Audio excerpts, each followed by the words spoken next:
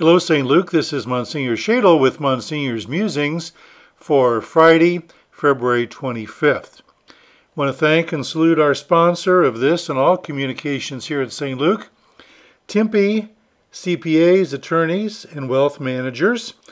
Timpe CPA, 317-217-1660. Timpe has done my taxes for years. Never been in jail yet, so I would certainly recommend as you prepare your taxes, if you haven't done so already, Timpe CPAs, Attorneys, and Wealth Managers. They're at 317-217-1660.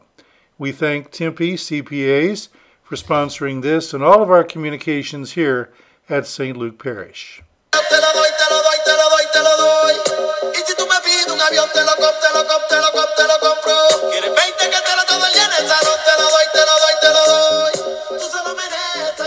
Well, this is called Monsignor's Musings, and really is going to be amusing today.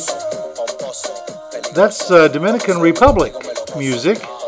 I just returned from a wonderful 6-day vacation in the Dominican Republic.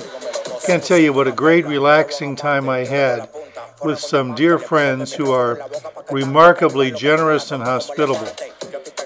It was a great trip.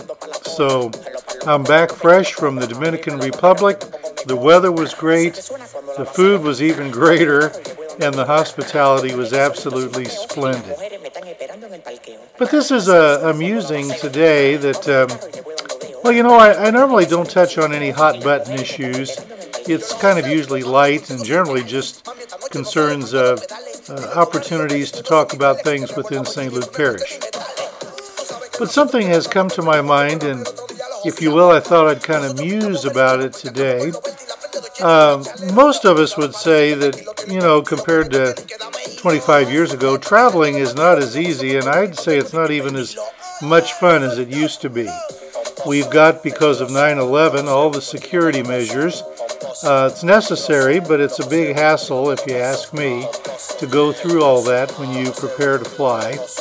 Now we have to wear a mask in the airport and on the plane. I guess it's necessary, but it's a pain in the neck.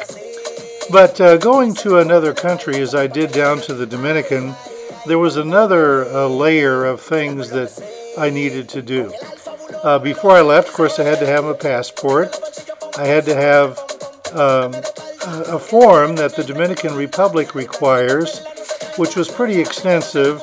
Who am I, name, address, all that sort of thing, passport number, what's my airline, what time am I arriving, what flight, where am I going to stay? You know exactly where I'm going to stay. What is the physical address of where I'm going to stay? Well, I finally got that thing filled out and submitted online. Very strict about that at the airport, to be sure.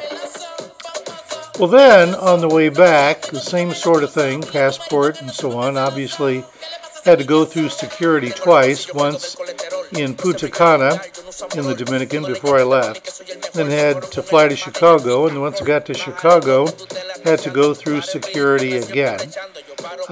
Before I left the Dominican, the U.S. required that I had a COVID test, a negative result of a COVID-19 test, about 24 hours before I was to fly out.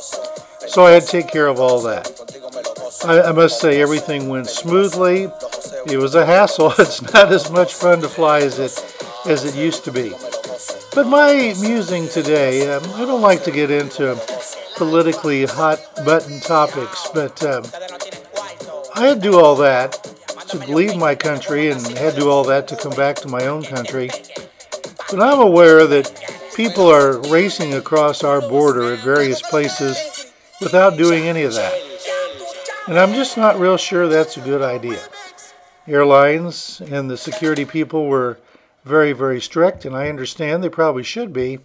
But other people that are not citizens of this great country coming in and not doing any of that. Now, I do believe that we need to assist everybody we can. We're so lucky. We have a great place to live, a great country. Gosh, I have a great rectory to live in. So many blessings. And I feel sorry for people that are denied their human rights or they're homeless, and we need to help them as best we can. But I know from my years of teaching and probably just all my years of life, I think if we allow people to break the rules, to break the law, in the long run, we're not doing them any favors, and we're not doing ourselves any favors. Not sure whether that's a real good idea. So, that's my musing for today. Had a great vacation. I'll be here this weekend, and I hope you will be too. Hey, and by the way, as we close out Catholic Press Month, don't forget that our Catholic authors with their books will be in the Father Courtney room after all the Masses this weekend. I've collected a bunch of books that have been around the rectory and the parish, and those will be on a table for you to pick up for free. They're not doing any good sitting on the shelves. So that's this weekend as we close out Catholic Press Month. In the meantime, let's continue to trust in the providence which so far has never failed us, and may Almighty God bless you all, the Father and the Son and the Holy Spirit. Amen.